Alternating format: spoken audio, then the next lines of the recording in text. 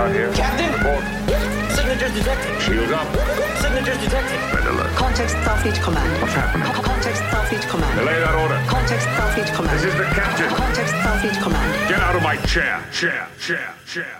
We have engaged the Klingons. Klingons. Welcome to The Greatest Discovery. It's a new Star Trek podcast from the makers of The Greatest Generation. I'm Adam Pranica. I'm Ben Harrison. I'm fucking psyched, man, because it's new season day. It's new season day. We are in the middle of our epic run of New Trek. Yeah. Longest run of New Trek in ages, beating the last time they did 23 weeks of New Trek. Is this the first time we've ever had a week where we're doing Greatest Generation and two Greatest Discoveries in the same week? I think that's a first for us as well, and this is a really nice, fast turnaround for the folks, because this is coming out the day after Star Trek Picard Season 2 premieres. This is a momentous occasion worthy of calling the network. Yeah, we should call Jordan Jesse Go and tell him about our big news. Yeah, I mean, everyone knows when you have a momentous occasion or just an occasion to talk to anyone about anything, you call Maximum Fun. What is that number? 206-9844-FUN, right? I think I've got that thing memorized. Damn, well done, sir. Yeah. Yeah, and you know what? That goes for anything. If you have any comments about The Greatest Generation or Greatest Discovery, anything you want to get off your chest. Yeah, leave them for Jordan and Jesse. Good or bad, they love listening to the voicemail over there. Uh-huh. And if you hear us say something that you think is funny, but we don't understand why it's funny, call Stop Podcasting yourself, and I don't remember what their phone number is. Well, it's just one number. That's what's great. When you call 206-9844-FUN. Oh, yeah. It's like there's a phone tree for Mabimbam, press 1. For Mabimbam, press 2. For Mabimbam. Yeah, you have to get into like the upper 20s to get a non-McElroy show on the switchboard there. And actually, if you talk to the operator at Maximum Fun, they just hang up on you if you want to be connected to any other show. Fuck you. It's not worth their time. Yeah, come on, give me a break. We have a big episode today, man. Do you want to just jump right in, head first? Yeah, I really do, because I feel like we might go long on this one. Once again, getting back into new Star Trek episodes that are longer than 20 minutes. Hey, come on! Our episode will definitely be longer than 52 minutes, I imagine, after we get through talking about Star Trek Picard Season 2, Episode 1, The Stargazer. And we start in media gaze. More like Stargazer, am I right, Ben? Because Picard's so old. Yeah, but we don't see him first. What we see first is security people being summoned to the bridge. I really like this. You never see the security people running up, you know? Yeah. You just see them getting there. It's like the bomb squad. They're wearing the security uniforms that say, if you see me running, try to catch up or something. Yeah. What's that shirt? It's such a classic. Yeah. It's bangers aplenty on their way to the bridge, and we follow 3 of them onto an elevator, and when they get up to the bridge, it is just so explodey up there. This is a great moment, that calm before the storm, before the turbolift doors open, where you're a security person, knowing you're probably going to die in a cold open of an episode of Star Trek. Yeah, seriously. When those doors open up, and they almost do. If the raining sparks in the elevator don't kill you, the Borg's queen will. Did you think for a moment that you had played the wrong episode? Or that something was wrong with your screener? Because I really like a in media race open, but this was so media race that it was confusing, but in a good way, because I like to be confused like this. I like being dropped in. Yeah, as we sit in the chaos, you begin to realize that the gang is pretty much all here. Everybody we know from the last season of Picard is more or less on this bridge. This was part of my confusion, right? Like, this is not the La Serena. Yeah. What the hell is Rios doing wearing a Starfleet uniform? I don't believe this. You're going to put that thing on and parade around like one of them? Yeah. They're setting self-destruct before you even know it, and Picard turns to a hooded figure on the bridge, and we fade to white, and we're in the opening credits. Opening credits that feature an updated theme song to the show. Oh, yeah. As if last year's theme was taken back into the shop, and the instructions were, this is good, but more epic. Like, really epic the shit out of this.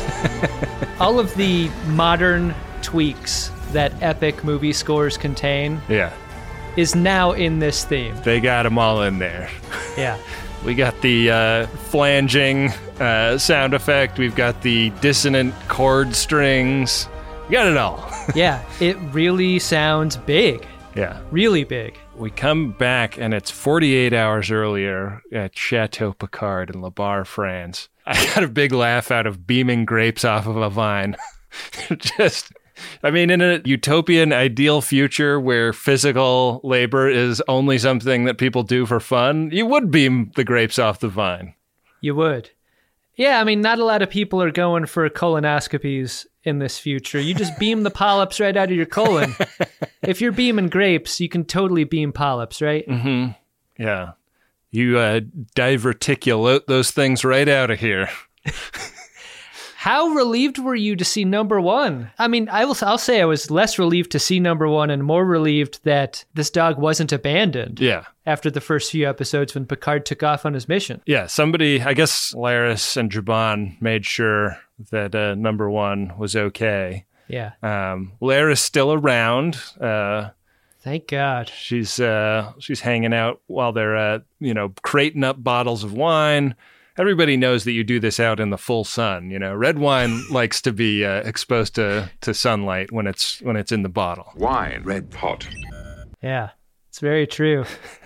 This is a day of celebration. Harvest Day is what they look forward to at the vineyard. Yeah. When they aren't looking at each other, Laris and Picard, they're kind of making eyes across the crowded winery. I kind of thought that Picard was hitting on her, and then the conversation turns to, remember Jabon?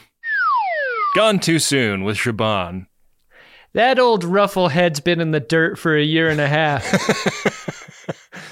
Yeah, good old Jabon. Well, glad he got out of here so it could leave the two of us to explore things. Laris makes the hardest pass here. The Romulan has crossed the neutral zone border. Order red alert, shields to maximum. I know, I thought it was Picard putting the moves on her until Jabon came up, and then I was like, bad call if you're putting the moves on. And then she picks that ball up and spikes it in the end zone.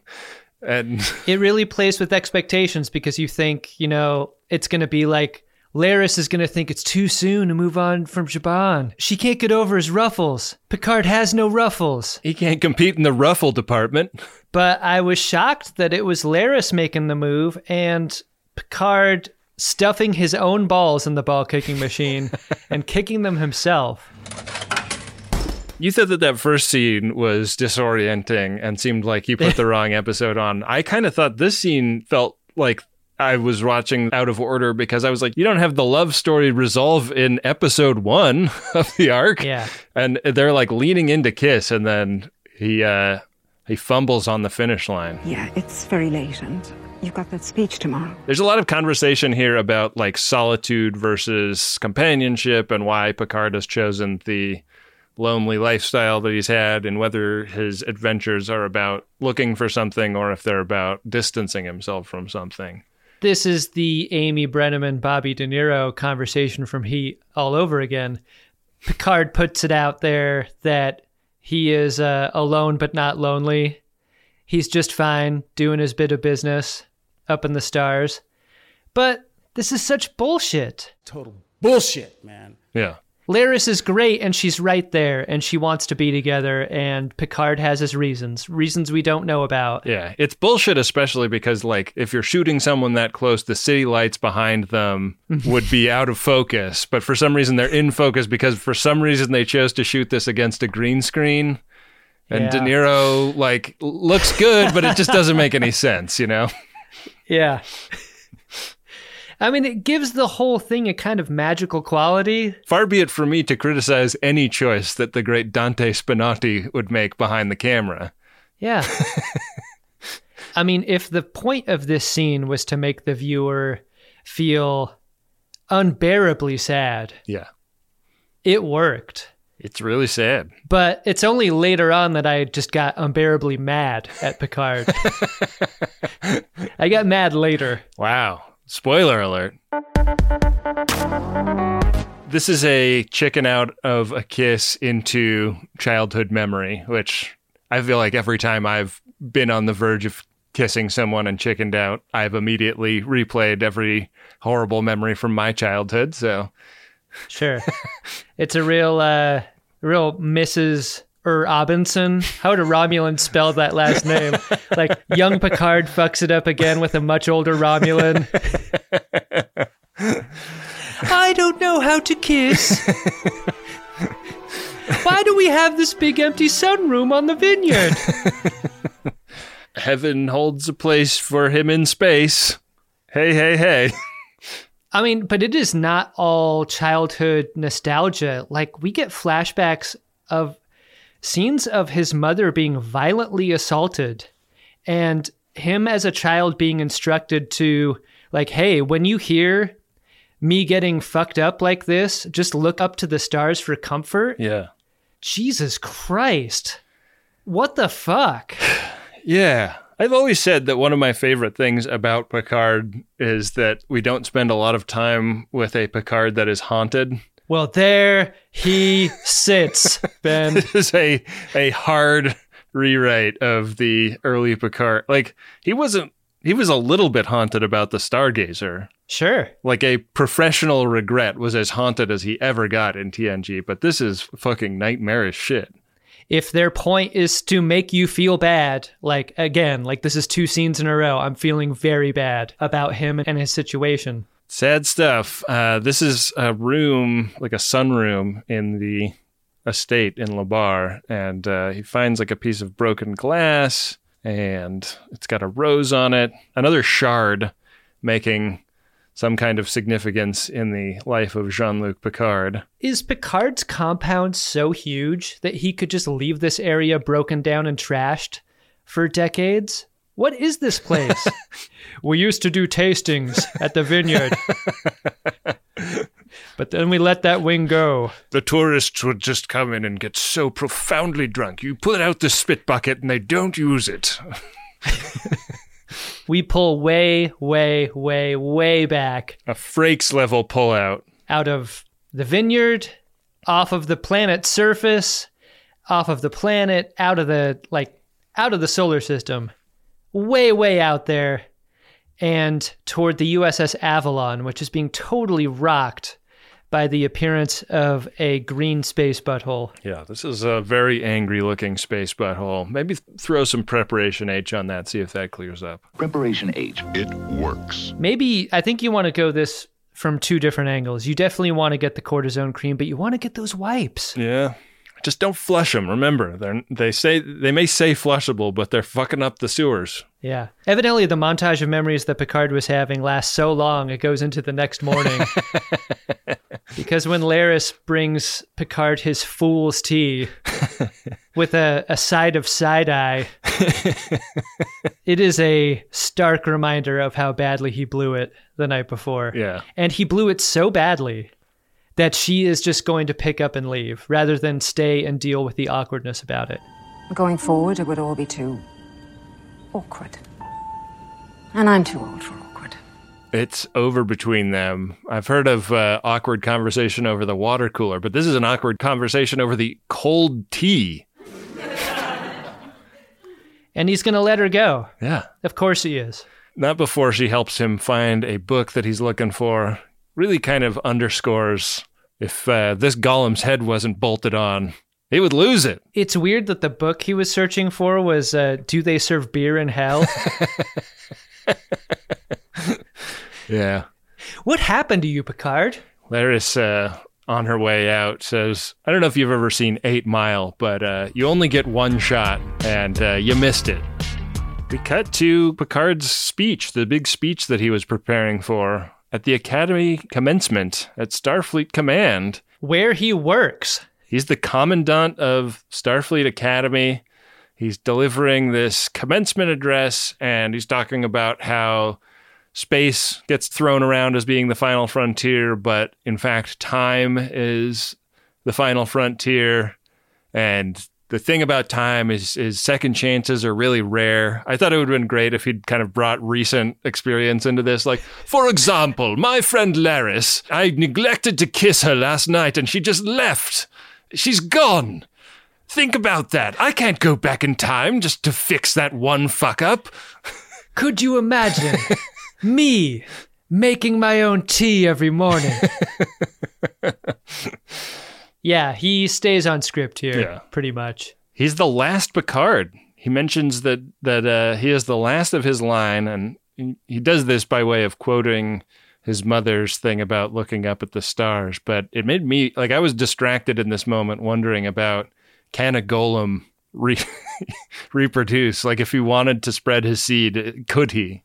I would feel so much better about Picard's reluctance to be with Laris if it was all about, like, Golem dick confidence.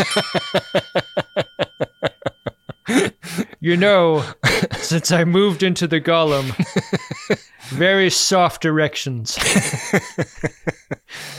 Not what I'm used to as an old man, Laris. And, conventional medication doesn't work on the robot body, so there's not much to be done about it. Sadly. I could do finger stuff at best. But look at how nubby these are. They went to great lengths to reproduce my rheumatism. He does a little crowd work here, and that's fun. He sees Elnor in the crowd. Hey, everyone, we got an Elnor in the crowd. First Romulan, graduate at the Academy. Yeah. Why don't you stand up, Elnor? Tell everyone where you're from. We used to haul these guys in front of military tribunals when Romulans tried to join Starfleet. Yeah, everyone remembers that, right? Remember when you sliced that guy in half? Oh, you're telling me I need to be more specific, huh? You kind of sliced a lot of guys in half, didn't you? Was that on the test to get in? Is that like 4.0 in the culinary arts at Starfleet Academy? You're one of those students that comes with his own knives, aren't you? Yeah, talk about attaching yourself to a hopeless cause. Elnor was the type that always wrote the thesis paper the morning it was due, right? Yeah. Time after time. Up in space, 7 of 9 is creeping around on the La Sirena, where a bunch of bad guys are hunting for her amid cargo. And this is medical cargo owned by the Fenris Rangers, to which she still seems to be affiliated. I'm never going to get these jars of urine to Deep Space Nine for Dr. Bashir if I keep getting held up like this. I am saving lives, and you are slowing me down! 7, I'm still waiting for my shipment. I hope it's still warm by the time it arrives. Yeah, we understand that she is still Fenris Rangering, only this time using the La Sirena as her main ship. Yeah, these space pirates are really cool and scary. Show me your ugly bored face. Hey, guess what? If I gave my ship to another person, doesn't matter if I sold it, like, if I gave my ship to you, there is no fucking way you are keeping the hollows of me. That is messed up, man. Yeah. I do not want you messing around with my hollows. Yeah, I would have changed what they look like at the very least. Absolutely, but all 7 did is merge them. Yeah, she merged them into one single Emmet to rule them all. It's funny, we just saw an episode of Voyager where the Doctor merged a bunch of personalities together, and he was told pretty clearly how dangerous that would be. Not a great idea. But with the help of Hollow Rios, she wins this fight and then beams the pirates into space, I guess. We don't see where she beams them. I'm assuming that she just beams them into the hard vacuum. On Star Trek, if you never get a beaming destination, I'm going to assume out into space. Yeah. Didn't seem like she was trying to, like, save lives. She was swinging at them with, like, a huge pipe wrench. But that is not a non-lethal option. On the bridge, 7 and the merged Hollow pick up this subspace distortion that we saw earlier, this green space butthole. And it looks even bigger than before. Yeah. It is so huge. Seems like she's just in the same neighborhood as the USS Avalon, which is surprising. Like, I would think that the presence of a Federation starship would discourage piracy. One would think so. But I guess the Avalon was banged up enough that that wasn't much of a deterrent. What happened to the ship that the pirates came in on? Do you know that? Yeah, where's that? Did they come from the Avalon? Maybe they had stowed away in the urine. Oh. They were just holding their breath for a really long time. Yeah. They were doing that thing where they had a straw just protruding above the surface. A lovely place. Gross. Elsewhere in the galaxy, in the Beta Quadrant, we visit Raritan 4, a planet that Daj and Dr. Girardi are visiting. And Daj has become sort of a goodwill ambassador for synthetics. Is it Daj or Soji? I forget which one this is. Oh, I think it's Daj. Is it Soji? Oh, shit. Oh, yeah, it's Soji. We got it wrong. Because Daj died. Oh, fuck. So I got it wrong. I got 2 more chances. You do. This is a planet much like Gene Roddenberry used to create, like, sex fantasy planets. Yeah, it's a bunch of hot balds. What do you think I mean, bald? Bald! Bald! Imagine a planet full of hot balds. But that's what I'm saying. This is Akiva Goldsman's fantasy. This is the planet of hot balds. Wow. You know, he fucking loves that. Yeah. You know who doesn't love it is Dr. Girardi. She does not want a hot bald hitting on her at the bar. And so she's not just playing hard to get. She's just shutting him down with extreme prejudice. I don't understand her bad attitude. She's able to walk the universe a free person because her murder charge was thrown out due to being alien-induced insane. It's called the Girardi defense, Adam. It works. Can you imagine being on Star Trek and that being your defense? You'd claim it as your defense every time. Hard to disprove. Show me how to disprove that. It's a shadow of a doubt, Adam. This is like the earlier Picard scene with Laris, but if you couldn't connect with it because you're a Gen Xer, like this is that version of that moment where Girardi is like, you don't want to get close to me. I'm bad news. You know, like being repulsive to a relationship intentionally. I'm a loner, Baldy, a rebel. I'm half in the bag anyway, so I'm going to give you a little advice. Yeah. Rios radios down to her, and I got to call attention to Allison Pill's take here because her thumbs up look back at this bald it's definitely on my mountain of funniest moments or reacts. Yeah. Definitely on Picard, but maybe in new Star Trek. Yeah, we need to get Bill to isolate this GIF quick, fast. It is so funny. Yeah, she's great. Yeah. She is drunkenly explaining to Soji that she's Audi 5000. She's going to go help Rios with whatever. Soji's sticking around to let her plunging neckline do the talking for synthetics everywhere. This is where we leave her. On a planet of balds, you got to believe that smooth, round skin doesn't draw the eye in the same way, right? Like, so the plunging neckline, probably not. Not moving the needle for them. Yeah. Everywhere I look, I see that. Yeah.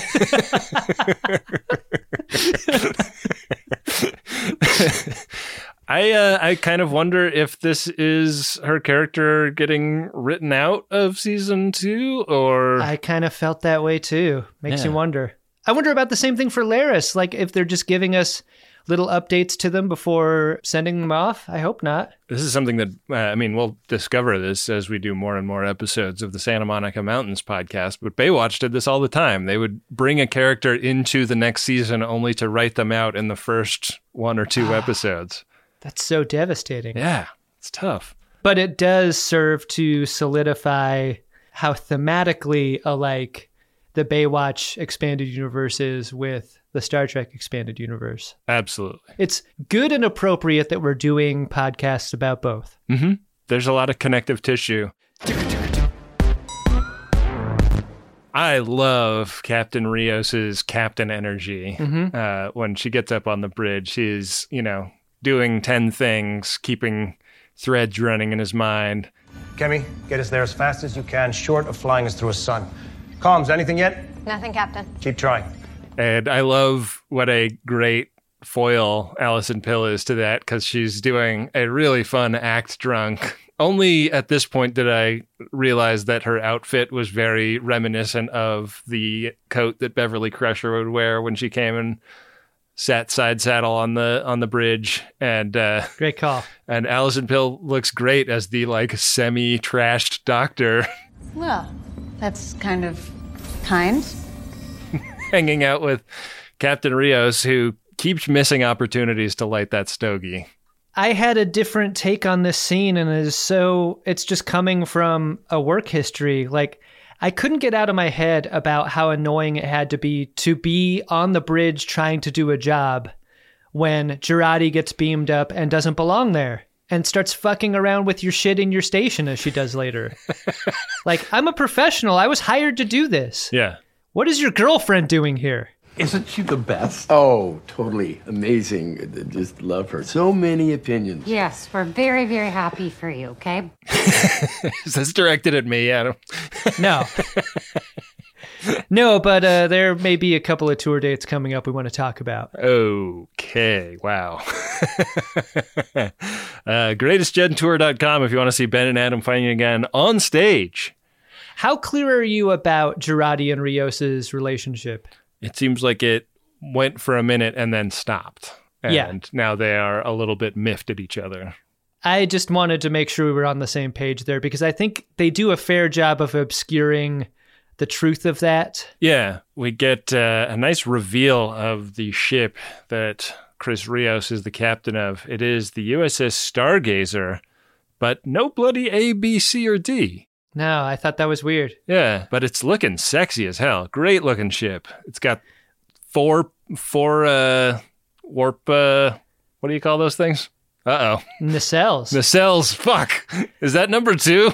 No, I mean, you didn't make a wrong guess. You just sort of hung it out there for me to pick up. So, no, I don't think that's wrong. I feel like such a bad Star Trek podcaster. I came very close to saying warp pylons. You know what? You deserve a second strike for that. You know, when your ship has 4 nacelles, you got to open up those starbase doors extra wide. Yeah. Really handsome ship, though. Yeah. You're right about that. So off they warp. They're going to go check out that space butthole. And we are back at Starfleet Command, where a friend of mine from college is in the scene, Adam. What? The pregnant Starfleet officer that is handing out assignments to cadets is my friend Swati Kapila. Wow. She was in my sophomore year film production crew. Uh-huh. I have actively made films with Swati. And she is pregnant in the scene because I think she was really pregnant when they shot this, because she just had a baby recently. Wow. Are we going to get her on the phone right now? She probably blocked your number, right? I mean, I do have her old cell phone number. I don't know if she probably changed it, right? When she found out what I do for a living. The viewers at home are watching this now. This is live podcasting. Send her a text and say that we just watched the screener of Picard and say congratulations or something. Okay, I'm going to send her a text. We'll see. All right. See how this goes. I haven't seen her in a long time, but probably partly because of the pandemic. Yeah. I used to see her like somewhat often after we moved to LA. So I'm gonna throw a text out there, see what comes back. You definitely should. And then we'll see if by the end of the record we get something back. So the scene at the academy is that these assignments are being given out by Ben's friend from film school. And we get confirmation that Picard is the Chancellor of Starfleet Academy as a job, which kind of feels like a step down for him. Yeah. You know, he probably carries an admiral rank still, but like Chancellor at an academy, I don't know. It's not the same. He flirted with this role a couple of times in TNG, and how much archaeology could you really do at the academy? Want to be a good archaeologist? You gotta get out of the library.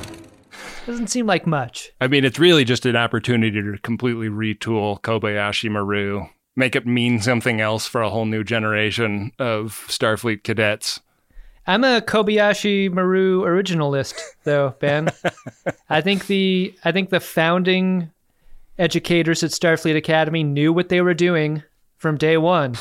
Yeah, I disagree. I think that there's no way they possibly could have anticipated the world that Starfleet inhabits now. And that's true. Yeah. Yeah, I mean, there were no Borgs back in their day. Yeah, the Kobayashi Maru was written in a world that couldn't anticipate the no-win scenario coming home to Earth the way. Yeah. They couldn't imagine the no-win scenario assimilating you. Yeah.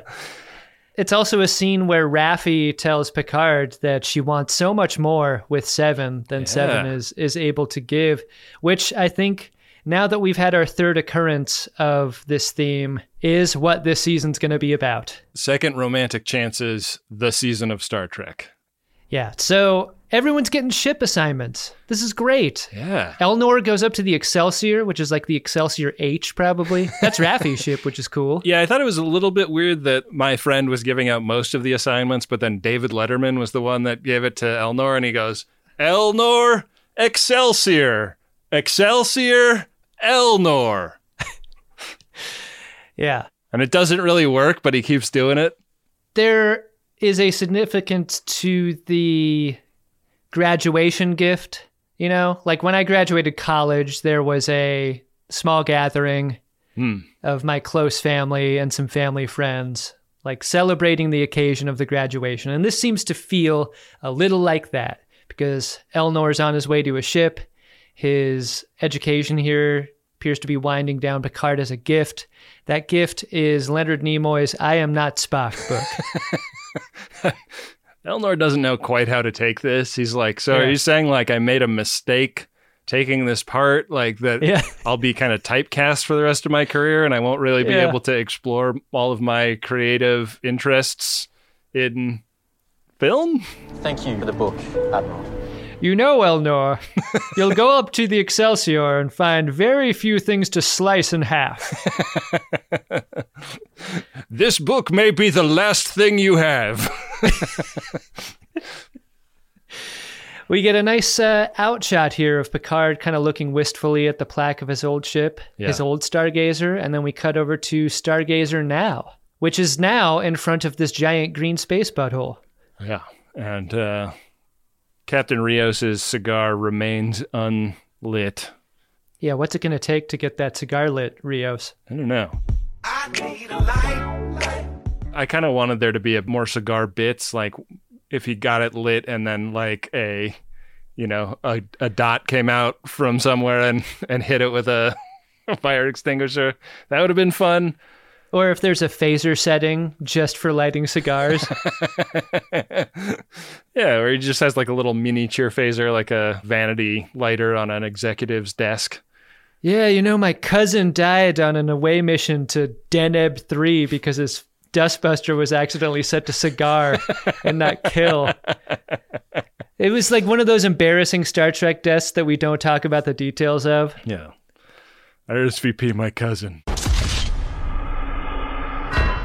They get a FaceTime from 7 of 9, who, as we know, is quite close to this butthole. Rios does not like the looks of the La Sirena when he sees an exterior shot of the ship. They cut out about 10 minutes of like, I didn't delete my holo over there, did I? You're like, you've got my ship and my holo over there. Oh my God. Don't tell me that there have been nights when you've been like a little bit lonely and you booted up the holo and tried to get it a little holo drunk. I know that inside the personalities folder, there is also a folder called tax documents. Mm-hmm. That is just having to do with the purchase of the holo software. And there is absolutely nothing in there for you to see. Yeah. Not it's warranty information. Yeah. So just maybe just beam that over here. But they can't complete this conversation because suddenly on all frequencies there's a very loud noise. Hey, want to hear the most annoying sound in the world? And drunk Jurati scrambles over to the ops station where she's going to try and help this Bajoran lady decode this transmission. And what it turns out is it's like a whole bunch of languages layered over each other we've got French, we've got Portuguese, we've got German, but they are all saying the same thing. Yeah, there's the Castilian pronunciation, help us, Picard. There's got to be an art to making credible static, right? Yeah. I did not like this sound, but I respected this sound. Yeah, no. As a creation. I thought it was great. The couple of times I have tried to create a sound from whole cloth, I have done a really bad job, and it is so hard. Yeah, this is impressive work.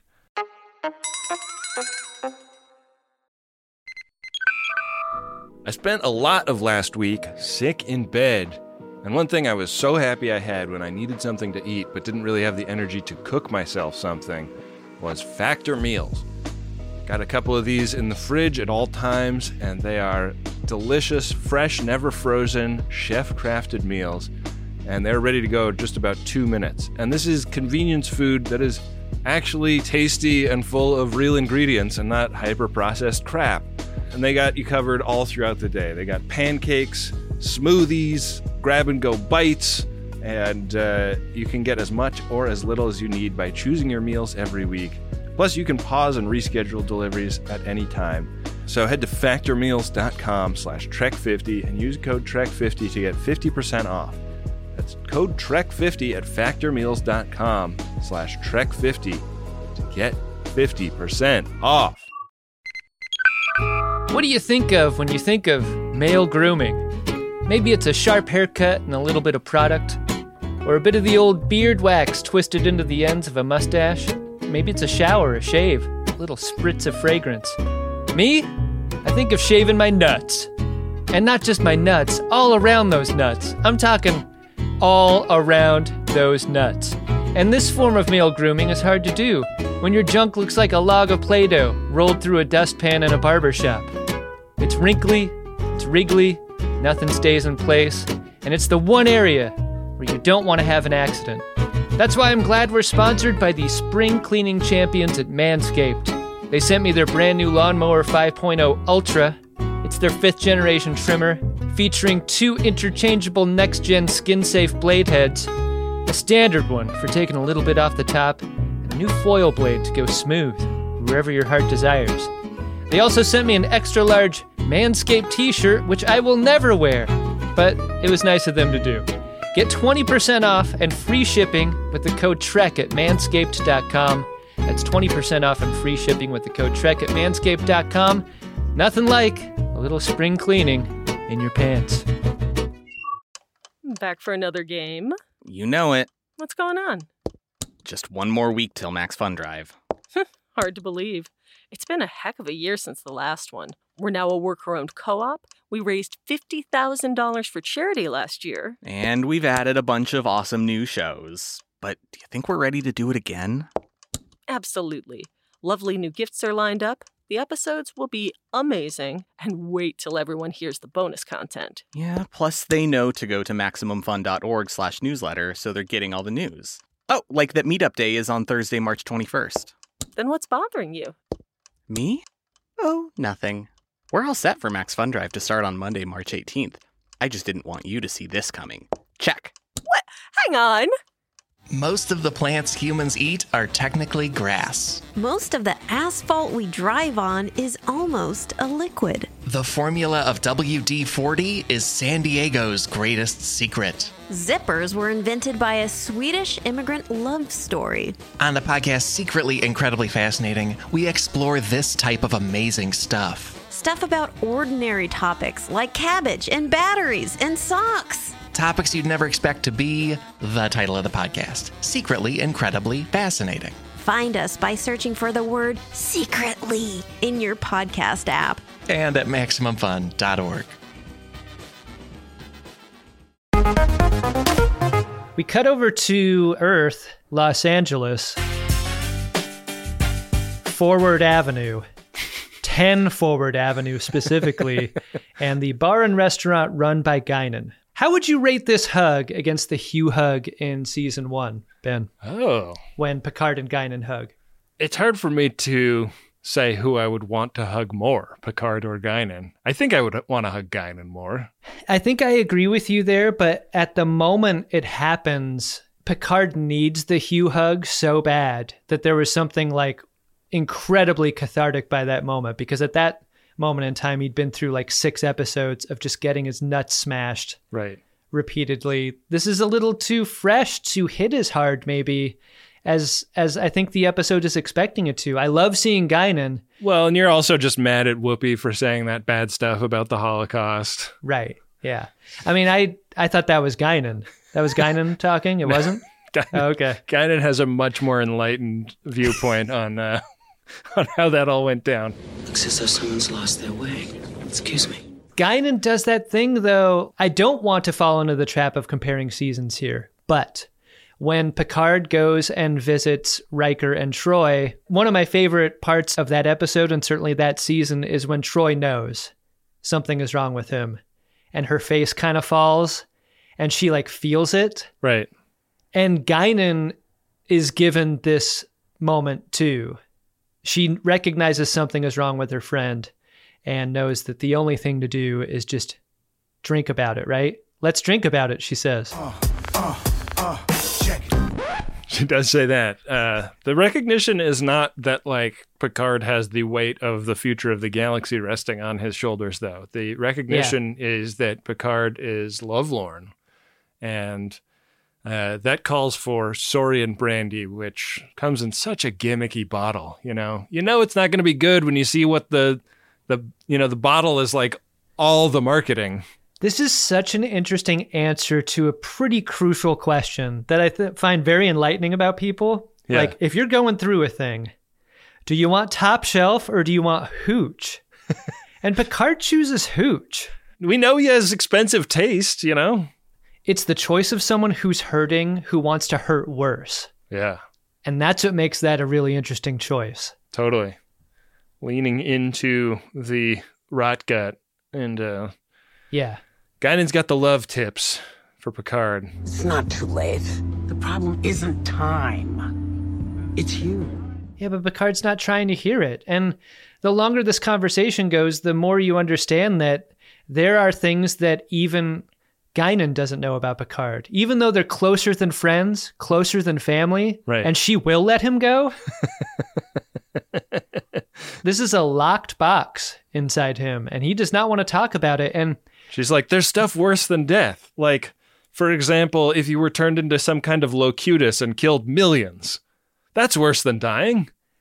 Like, if you attempted to kill millions, she just sort of points toward the stars. You ever just look up into the stars, Picard, for comfort? A lot of people on Earth have had a hard time doing that for the last 30 years. Yeah, it's like they look up and they see the violence. It's not looking up doesn't clear the violence from their field of view. We met before. Yes, sir. We met in battle. I was on the Saratoga at Wolf 359. So they're just gonna drink about the thing that goes unsaid. Like, good for Guinan, not pressing this. She presses it as hard as a very close friend does, but doesn't take that one step too far that can turn a hang into an argument, which I have a hard time with. She must have been so tempted to say the final frontier isn't space and it isn't time. It's the Bone Zone with Laris. If you had an opportunity with Laris, this is why you're mad at this episode, right? It's no secret that I think Laris is great. I'm upset that we might not see Laris again this season. I am upset at characters and real-life friends who have opportunities to better themselves and be happy and don't choose those things. And I'm talking about myself, too. Like, it's frustrating. This is what Picard's whole speech was about at the Academy. About the regret of not making a decision, superseding making a decision that's wrong, you know? Yeah. It's like, take your own advice, dude. I think that it's extremely relatable, though. Like, I think we can all see ourselves in that a little bit. See ourselves in, like, knowing the advice and not acting on it out of some resistance in ourselves to acting on it. And the self-own of not letting friends in who care about you. Like, this is happening here, too. Like, there is no safer harbor than Guinan. Nowhere in the galaxy. Yeah. You think she hasn't seen a thing or two? She's an Elarian, okay? She decided to old up to ease the consciences of everybody around her. I noticed that humans don't like to be reminded of their mortality, so I try to keep up. You think she's going to even blink about your sad Laris story, Picard? That's ego is what that is. Yeah, man. So Picard is back at home when another admiral from Starfleet shows up with a iPad with the message SOS Picard. This admiral is knocking on the door, and we're like outside Picard's bathroom, just hearing him totally hammer a toilet. This Saurian brandy has rocked his entire constitution. I know I don't have a lot of it, but somebody, could you hold my hair? Picard telling the computer to set auto-destruct happens twice in this episode. Because he sets auto-destruct from the bathroom on the vineyard. You wouldn't think that a vineyard would be wired to set the warp core to breach. So he grabs a warm washcloth, just kind of wipes off his face and neck, and goes to answer the door for Admiral Sally, who is there to give him a report on something they found in space. They found a space butthole that is calling for help, and help specifically from Admiral Picard. And she offers him his badge back, and it is an interesting moment because it's like a very optimistic tone from this admiral. She's like, this is great. This is a species that can do a technology thing that we have no idea how to do. They're asking to be brought into the Federation, and they're asking to negotiate that specifically with you. But all of the episode up until now makes it feel like Picard is abandoning the mission by accepting the mission. Like he takes the comm badge, and the next shot is Laris just like walking out and hearing a shuttle take off and looking fucking devastated. We had such different reads of this scene. I'm fascinated by this. The tone that Admiral Sally has here is so interesting to me. Yeah. Because on the one hand, I do get that vibe. Like, lucky us. We get a transfer from another school who wants to play on our football team. And this kid looks like he's 30. Like, he does not belong out on the field. Get this. He's a sophomore and he runs a 4.40. See, if I get on the South Bend baseball team, the right scout sees me, I'm in the minors. It's game time. But you're 23 years old. Yeah, with the reading comprehension of a 15-year-old. Like, technologically, that's the vibe. But the flip side, like, I definitely do feel the fear of what would a race more powerful than anything they've got want to join this team of scrubs for? Like, our asses use the sun to time travel, and these guys just goatsy their way through space. Through space and time. Yeah. And we don't have anything close to that. I love the focus here from the hand with the comm badge to Picard's face. Yeah. This is a great shot here. Very red pill kind of moment. Yeah. But it really feels like the accusation that Picard goes off on space adventures to run away from shit is being hard proven right here. Well, I think good on Admiral Sally to downplay the whole, like, you know, among the hundreds of voices in this audio tape I'm playing you asking for you to save them, sounds like one lucky lady who just happens to be single and is looking for a committed relationship.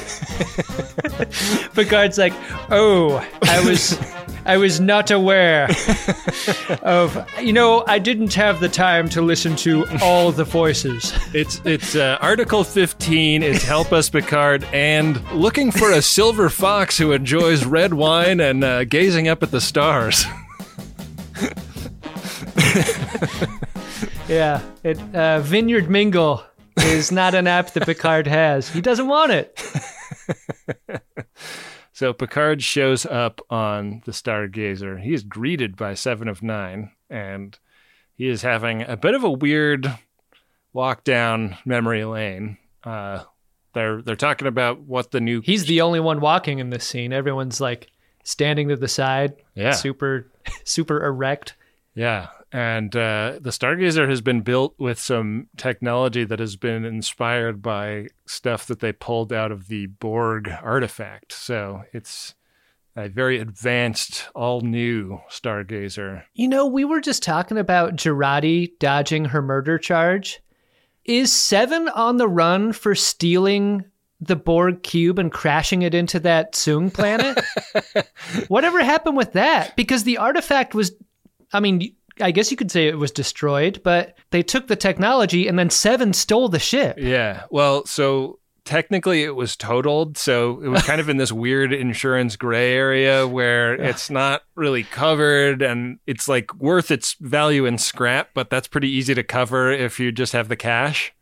If you think Borg implants are gross, I mean, wait until you see the non-OEM replacement implants. Those things just do not fit into an ocular cavity the way that they should. Yeah, the your lines are going to be really messed up if you do that.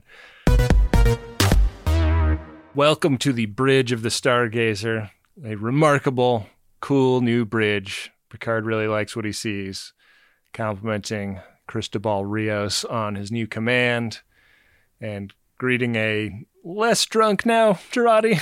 Yeah, she's fine. She seems to have kind of gotten her shit together. Yeah, she's got space Pedialyte. Taking that to the dome.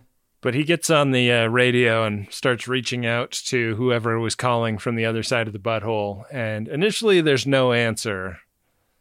And then there's an answer, and it's an oops, it was a trap. All along answer.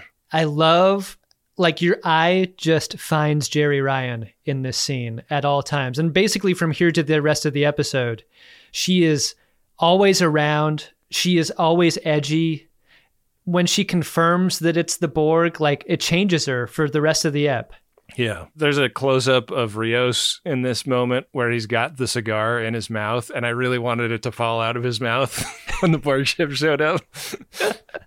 Yeah. It does not. I guess that would be a little bit too slapstick, but yeah, this turns left really hard, really fast, and we cut to the exterior to reveal that the Stargazer is not the only ship that Starfleet has scrambled to this butthole. There's a veritable Wolf 359 of ships here, and yeah, everyone else got the text, you up for Wolf 359? Eggplant. This is a bad scene. Yeah, scary. In the ready room, Rios convenes the McLaughlin group. Issue 1. And he's like, all right, Admiral, you're the king on the chessboard. You're calling the shots here. Even though for some reason you chose to be the chancellor of a university, like, I still feel like you have some strategic knowledge here that we might all benefit from. And Picard is like, I can't believe that ship just came out and they're giving us time to have a McLaughlin group right now. Does that make sense to anyone? Do you think there's any chance of a single woman being over there wanting to talk? And the Borg are like, yes, there actually is. And we're going to beam her over right now. This isn't the time to note the historical significance of the moment, Picard. I don't know is a terrible answer in this moment. And it frustrates everyone, but especially Seven. From this moment on, I was like, Seven is going to shove Picard out of the way and start making moves. Seven is saying this is like the Borg don't join things, they assimilate things. And this is not a genuine overture. And anybody acting like it might be is kidding themselves. And I think that this is like the key weakness of Starfleet is they are always looking to assume positive intent and let diplomacy be the first step in everything. And even like Picard has come a long way with the Borg, and even he is kind of riding for that. And 7 of 9 is like, fucking no, it's a trick. Just looking at these two characters on paper, I never would have thought that Seven's opinion of the Borg would be what it is instead of Picard's opinion, you know? Yeah. Like, given their unique experiences, I would have thought that those feelings would have been transposed, and Picard would have the far more violent feeling toward the Borg than Seven. But it is so strange how soft his feelings are to them, almost forgiving. This is a Picard that has come a long way from First Contact, and Picard is more shaken by losing Laris than he was about the memories of his own assimilation. Isn't that messed up? Yeah, I guess so. The Borg proposed beaming over an emissary, one Borg Queen. The Queen is coming. Rios is like, no. This is sort of legendarily the worst Borg person on any ship. Like, we don't want that one over here, right? Yeah. But the Borg are quite insistent. So insistent that they start doing this transporter beam that is also a phaser. Like it's a transporter beam that is like punching a hole in their shields. How does this not look like two giant robot hands pulling apart what look like a robot buttocks before this beam comes out? I feel like we're being fucked with. And this is where we kind of pick up where the episode started. This is everybody getting their Death Buster out, getting ready for the Borg Queen to materialize. This is the effectiveness of nonlinear storytelling, right? Like, didn't you start to get really amped up as pieces started falling into place ahead of the cold open that you saw earlier? Absolutely. And she appears, and she is not looking the way we remember her. She is very like... She's like Darth Borg Queen kind of a look. We wish for peace. She looks like she's attending a fetish party that no one else there got invited to. She puts some Doc Ock tentacles into the console and people start shooting. She's shooting back and it's very interesting. She's shooting stun beams back at them and Rios cannot get his crew under control. Like he keeps asking for a ceasefire and nobody is answering ceasefire. Pretty fun moment when his cigar gets lit by one of these Borg projectiles. Yeah, that was the one cigar bit that they got in. I thought that was good. Did you think that Seven was intentionally not hit by the Borg Queen? She's the one person that shoots at the Borg Queen that does not get shot back at. Yeah. Thought that was interesting. I also thought it was interesting that Edith Piaf started playing. This is a song that is so strongly associated with Inception that it was like a real head trip that they were using it in this episode. Yeah. It's like using the Jaws theme song. It like makes me think more of Inception than it makes me think of anything else. That's a great call. This is a music supervisor's job, is to see this sort of problem coming, right? A song about I Don't Regret Anything by a lover is very on theme for this episode, given all of the people wishing they had second chances here. But the Inception association was hard for me to think past.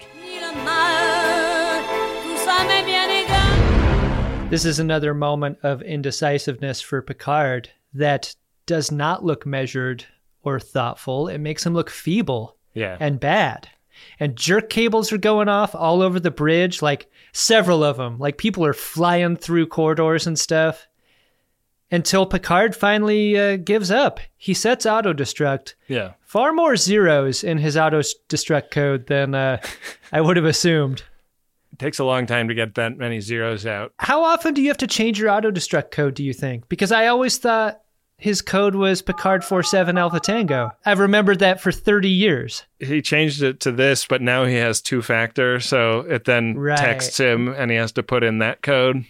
Yeah. You pull off your comm badge, and you see the auto-generated code you have to type in. Right. They have to do this, though, because if the Borg Queen gets control of the computer, she'll have the command codes to all of these ships that have shown up, which would be really, really bad. And so they do auto-destruct, and right before we cut to the wide shot, the Borg Queen has a different line than she did in the opening. In the cold open, she just says his name, but in this, it's back to the look up line that look up Jean-Luc from his mom. Yeah, and it sounds like his mom's voice, does it not? It does, yeah. A Borgish mom voice? Yeah, so we'll see what that's about, because she didn't say it the first time. No. It's weird. Did he imagine it? Did he imagine this thing that happens next? I don't know. We get a button on the episode here where we pull back out of Picard's eye. He's back in that atrium that we saw earlier on in the ep. His uniform is different, though. His comm badge is like what the polo horse went for in like the 2005, 2006 when you got like big polo horse. Super duper big polo horse. Which I think looks dumb. I don't like the big polo horse, and I don't like the big comm badge here. And Lacoste did it with the alligator, and it was just like sad. Like, come on, Lacoste, do your own thing. Don't. Why are things getting so big? Yeah, we know what brand it is. Come on. The interior of the chateau is different too, and definitely this painting he thought he would recognize is now an angry-looking Picard wearing a different uniform. And Harvey the synth is there to greet instead of Laris. Would you prefer your morning beverage on the veranda? The solar shields are holding well this morning. The sky is delightfully clear. Who the hell are you? Harvey, sir. Yeah, hell yeah, Harvey is back. He is a little bit confusing. This seems to be a reality in which Captain Picard is a sword guy. There's swords around. I always thought that was an Elnor thing. Yeah. And then who should show up but Q? And he's young. Yeah, look at him. Looks great. Then he snaps his finger and his dick flops out of his pants. And it's like, wow, what a way to start a season. You know, I was telling you about a road not taken, but on this road, he just sort of gestures broadly. You're going to need to pack a lunch. Did you like this episode, Ben? I had to say, I liked it a lot better the second time I watched it. Huh. I really liked the cold open, and I feel like it does a good job of taking the things that I like from 2009 Star Trek. I had the same thought, yeah. Like, it felt like it was kind of biting a lot of rhymes from that in a way, but I will say that the complications that I felt were knowing a Q thing was coming, just based on the trailers, and knowing something really crazy was going to happen based on the cold open. You know, everything after the cold open felt like it took a really long time and was very repetitive to me. Yeah. In a way that was like, I get it. I have written the note down like for the third time that Picard is a man filled with regrets. And I was getting a little annoyed at it by the midpoint of my first watch through, but by the time I watched it the second time, it felt a lot more justified. Like, it felt like good story structure in a way that it didn't the first time. And I don't know, that might be a weakness, actually. Like, I think that there's something to be said for an episode like really being fucking kick-ass the one time you watch it, and not needing to be rewatched to be appreciated. But well, I mean, this has been an observation we've had about new Star Trek for a long time. Right. Is that you need to watch the whole season as it's dosed out and then watch it all the way through as a binge so that you can then understand the reason for how it was structured. Yeah. I would say that I had mixed feelings about it overall, but I'm very excited for season 2.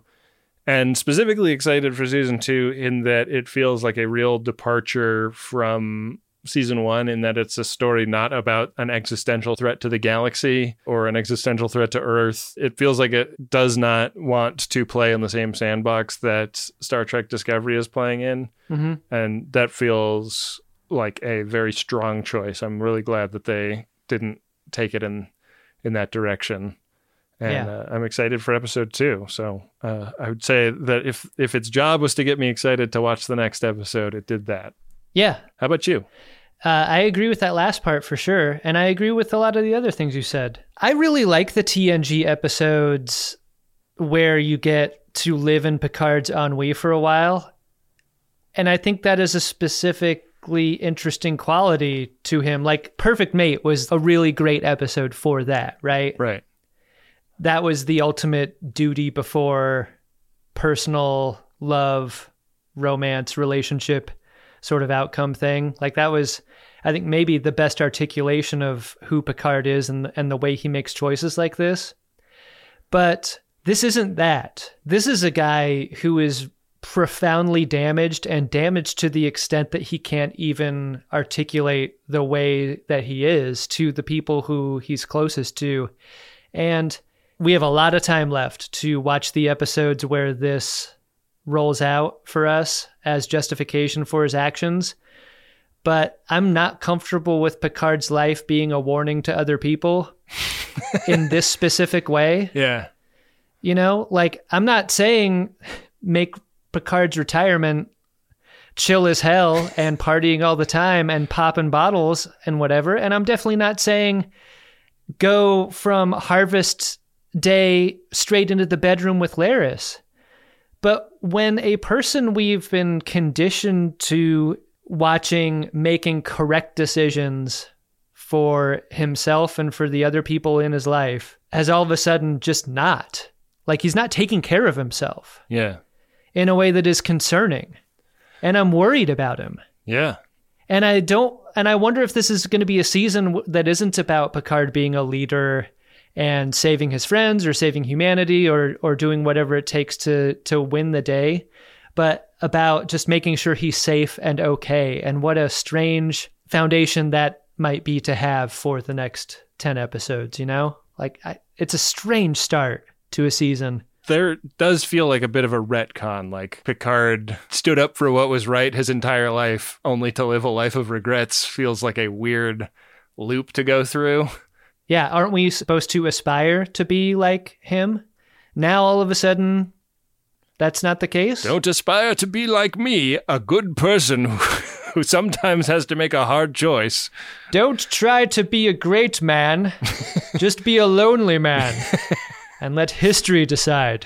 That's it. I don't think that that's irredeemably the direction that they've written him. It just kind of smells like that a little bit in this first episode. And his indecisiveness was like another aspect to this, is like he's not only making bad decisions, but he's also like paralyzed in moments where he would never be. Right. Well, yeah, I think it's maybe out of practice paralysis. I must update the software on my Golem. I only hope the battery still lasts when I do it. Well, Adam, I got a reply from my friend Swati, and I'm going to read it when we get back from the Priority 1 messages. Wow. Way to build suspense. That's called showmanship, my friend. Priority 1 message from Starfleet coming in on secured channel. Ben, our first Priority 1 message is from Jeff. It is to Ben and Adam, and the message goes like this. Your podcasts have been reassuring companions for the last 2 years. Thank you. I also need advice. Oh, boy. Okay. My wonderful wife, Allison, has never been interested in Star Trek or science fiction. Recently, her podcast idol, Brene Brown, said she likes Star Trek. So now my wife will watch one Star Trek movie or episode. What should we watch? Thanks. One episode or movie. This is almost too much power to put in the hands of a couple of Star Trek podcasters. It's weird, like I've often thought about like what's the one episode or what's the one movie, but commingling them and choosing one out of that bag. The number one Star Trek piece of media of all time. What is it? What's the on-ramp that you would suggest? It's a little TNG episode called Survivors. It's a little Shatner-directed movie called Star Trek V, the one where they kill God. If you're Jeff, do you want to give your wife your favorite thing to either approve or disapprove of, or are the stakes so high that if Allison doesn't like that all of a sudden it changes the very nature of your relationship forever? Ooh.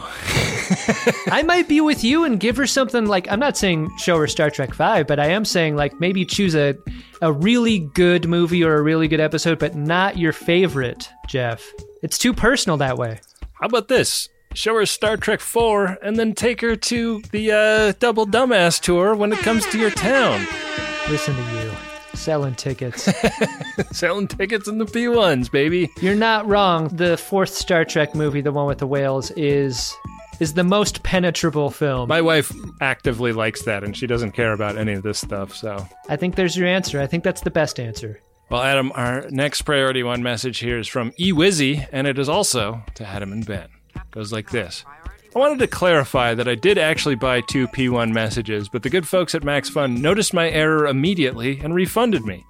So, to stay true to my word, here's the second P1. Love the pod. Looking forward to your insightful reviews on Picard. I am too shy to join Jim Shimoda, spelled G-Y-M, so I work on my traps at home. Well, as long as eWizzy is working them traps. Yeah.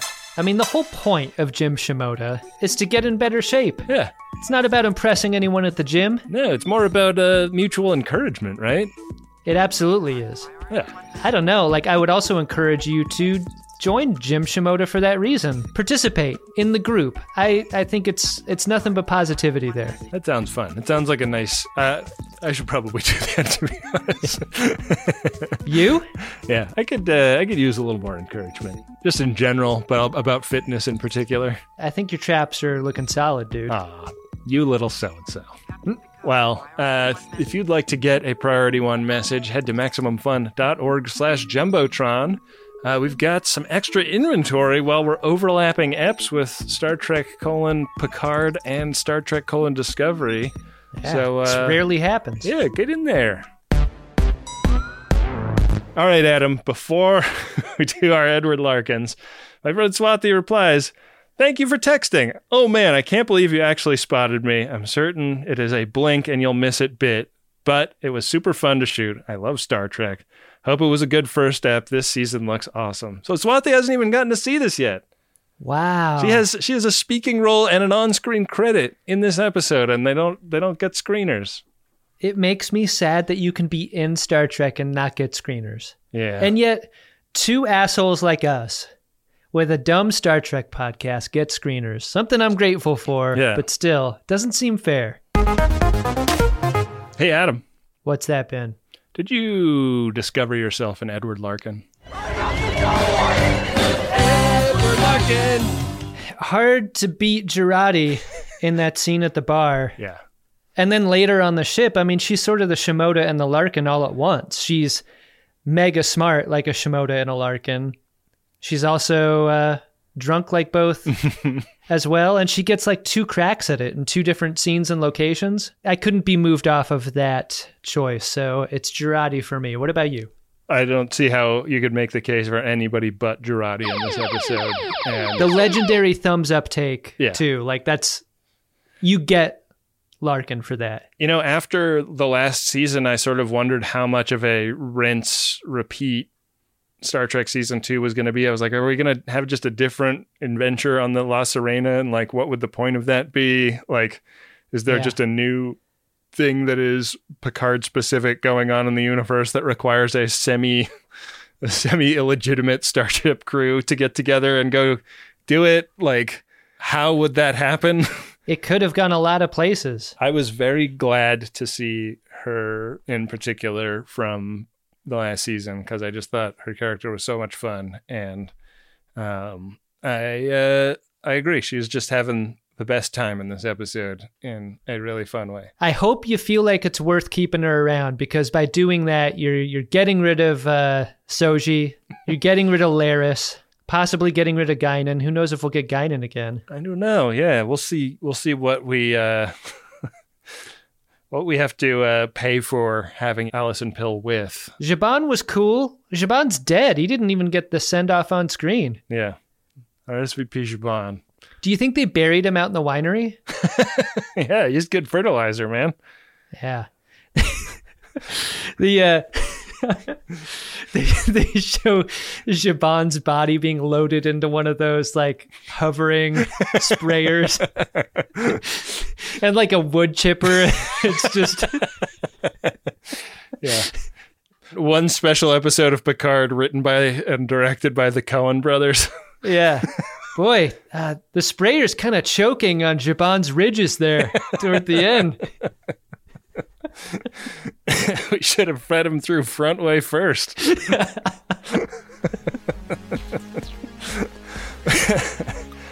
Well, Adam, the next episode of Star Trek Picard is called Penance. And I don't have a episode description here to read, but hopefully you'll find out about that in the credits, which are coming at these folks right now. All right. At the time of this record, we still do not have a description for Season 2, Episode 2 of Star Trek Picard. The Greatest Discovery is an Uxbridge Shimoda podcast on the Maximum Fun Network. It's hosted by Ben Harrison and Adam Pranica, produced by Wendy Pretty, and today's episode was guest edited by me, Rob Adler. It's always a huge help if you can rate and review the show. Thanks to Adam Ragusia, who made our theme and interstitial music. If you've ever wondered what the hell yeast extract is, or tried to make your own baked Alaska, join millions of others and follow Adam's YouTube channel. You can keep up to date with us on Instagram and Twitter at Greatest Trek, which of course is run by the car daddy Bill Tilley. If you're looking to connect with other friends of DeSoto, drop by the Discord channel at drunkshimoda.com or check out the Reddit page at r/greatestgen. Thanks for listening, and we hope you enjoyed today's special episode drop. We'll see you next week for another episode of The Greatest Discovery.